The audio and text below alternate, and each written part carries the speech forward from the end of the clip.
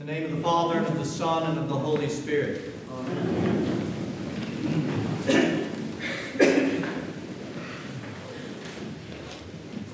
Today in our Gospel reading from St. John chapter 4, we have the healing of the nobleman's son who lived in Capernaum.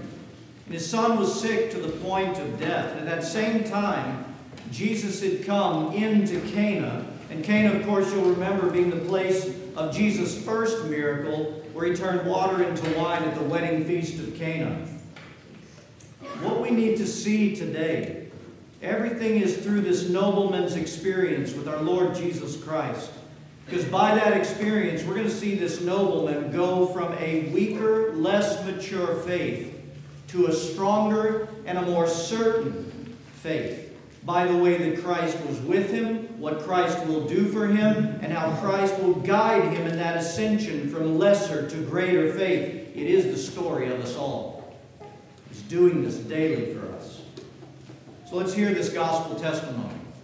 So a nobleman, this is a royal official.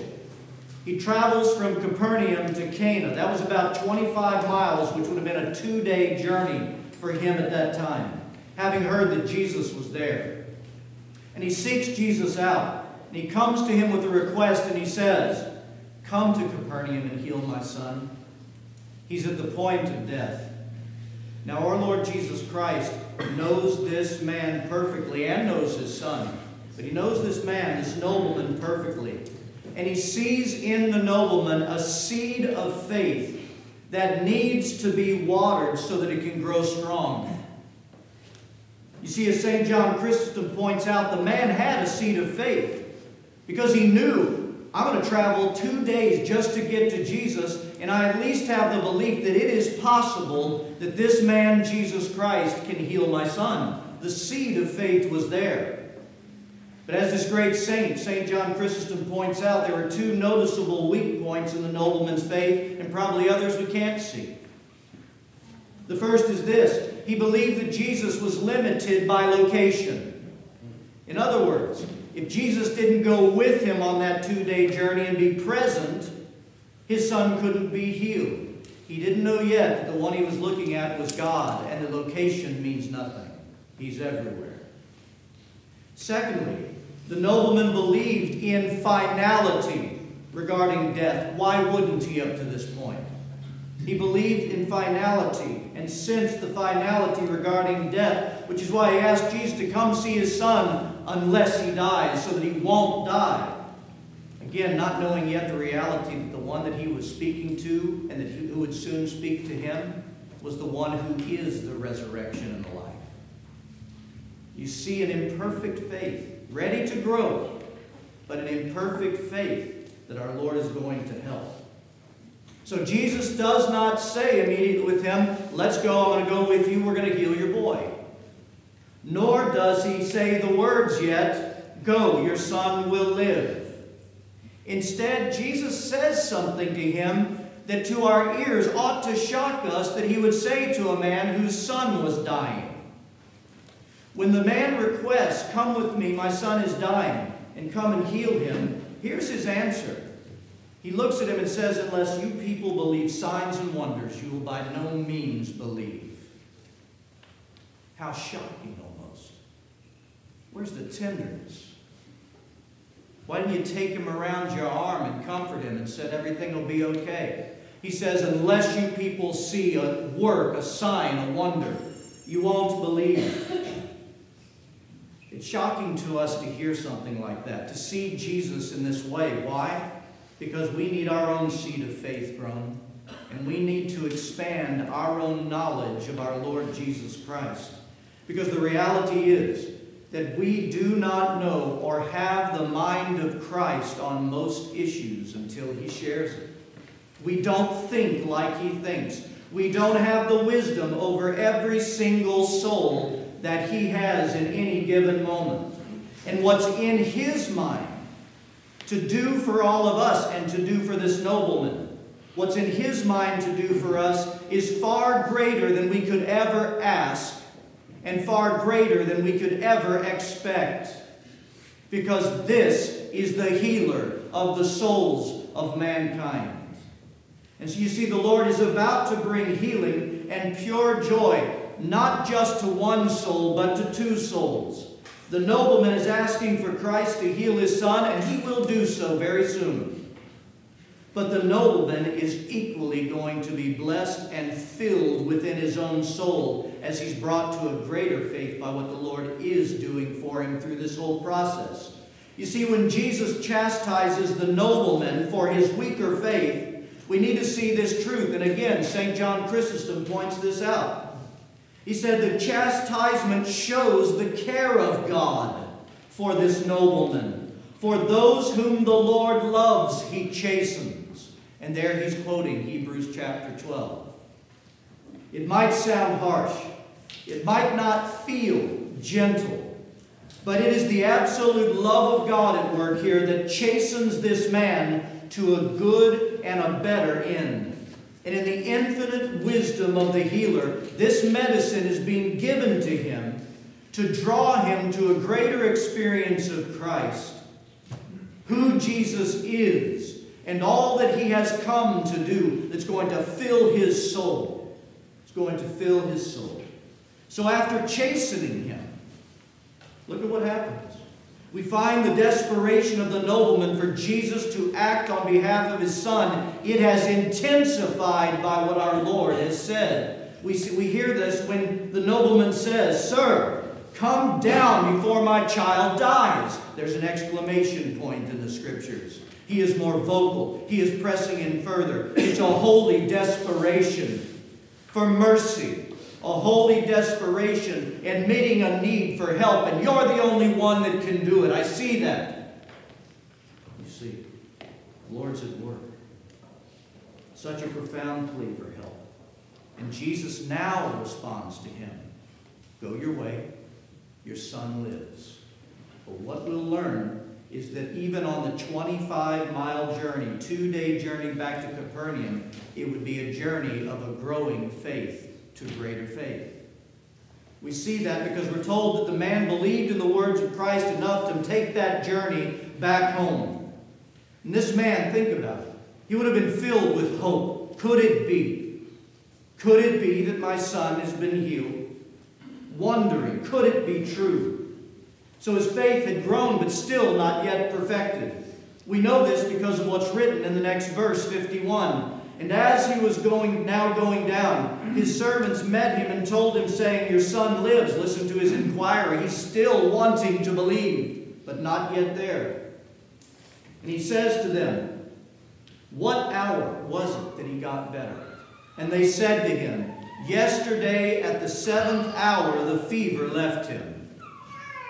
You see it?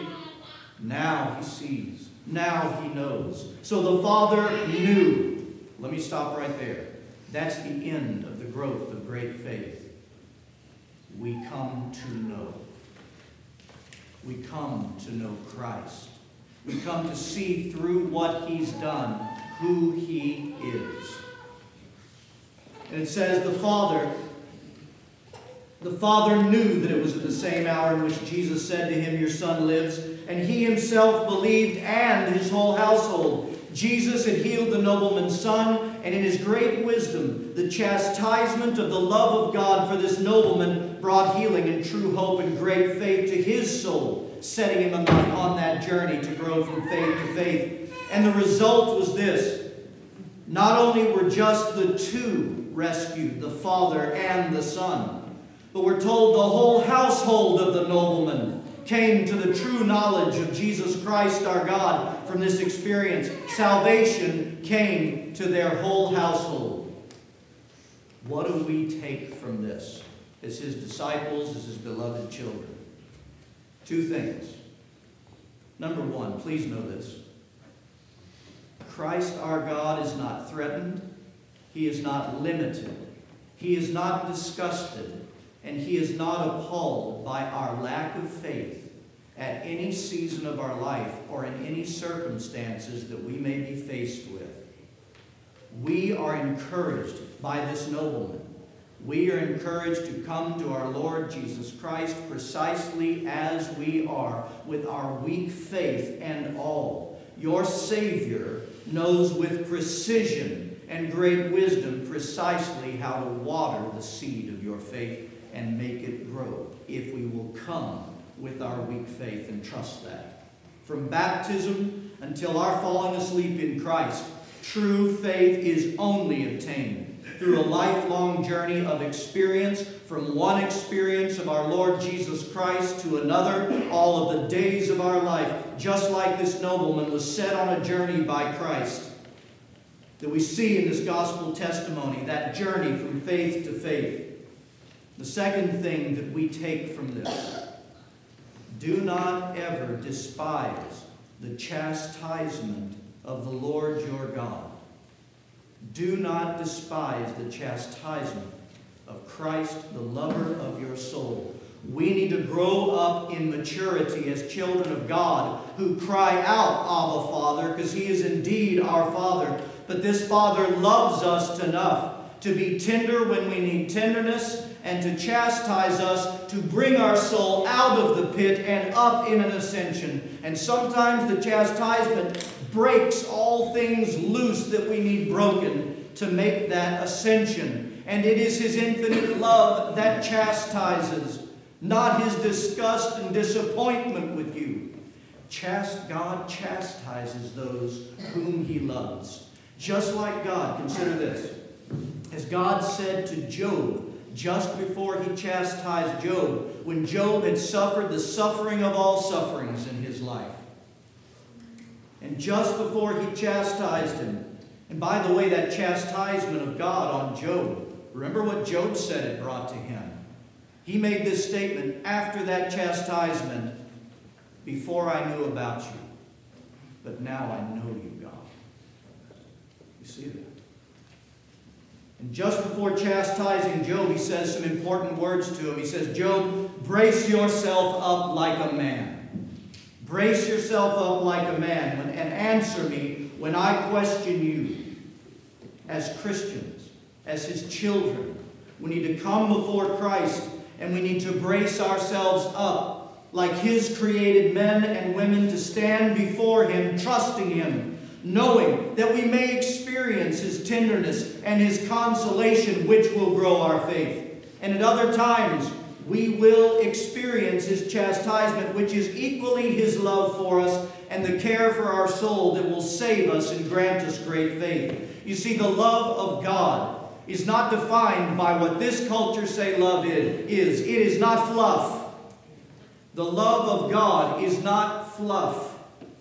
And it will never be limited to what we think the love of God is in our interpretation and our broken humanity and limited understanding of God and His love.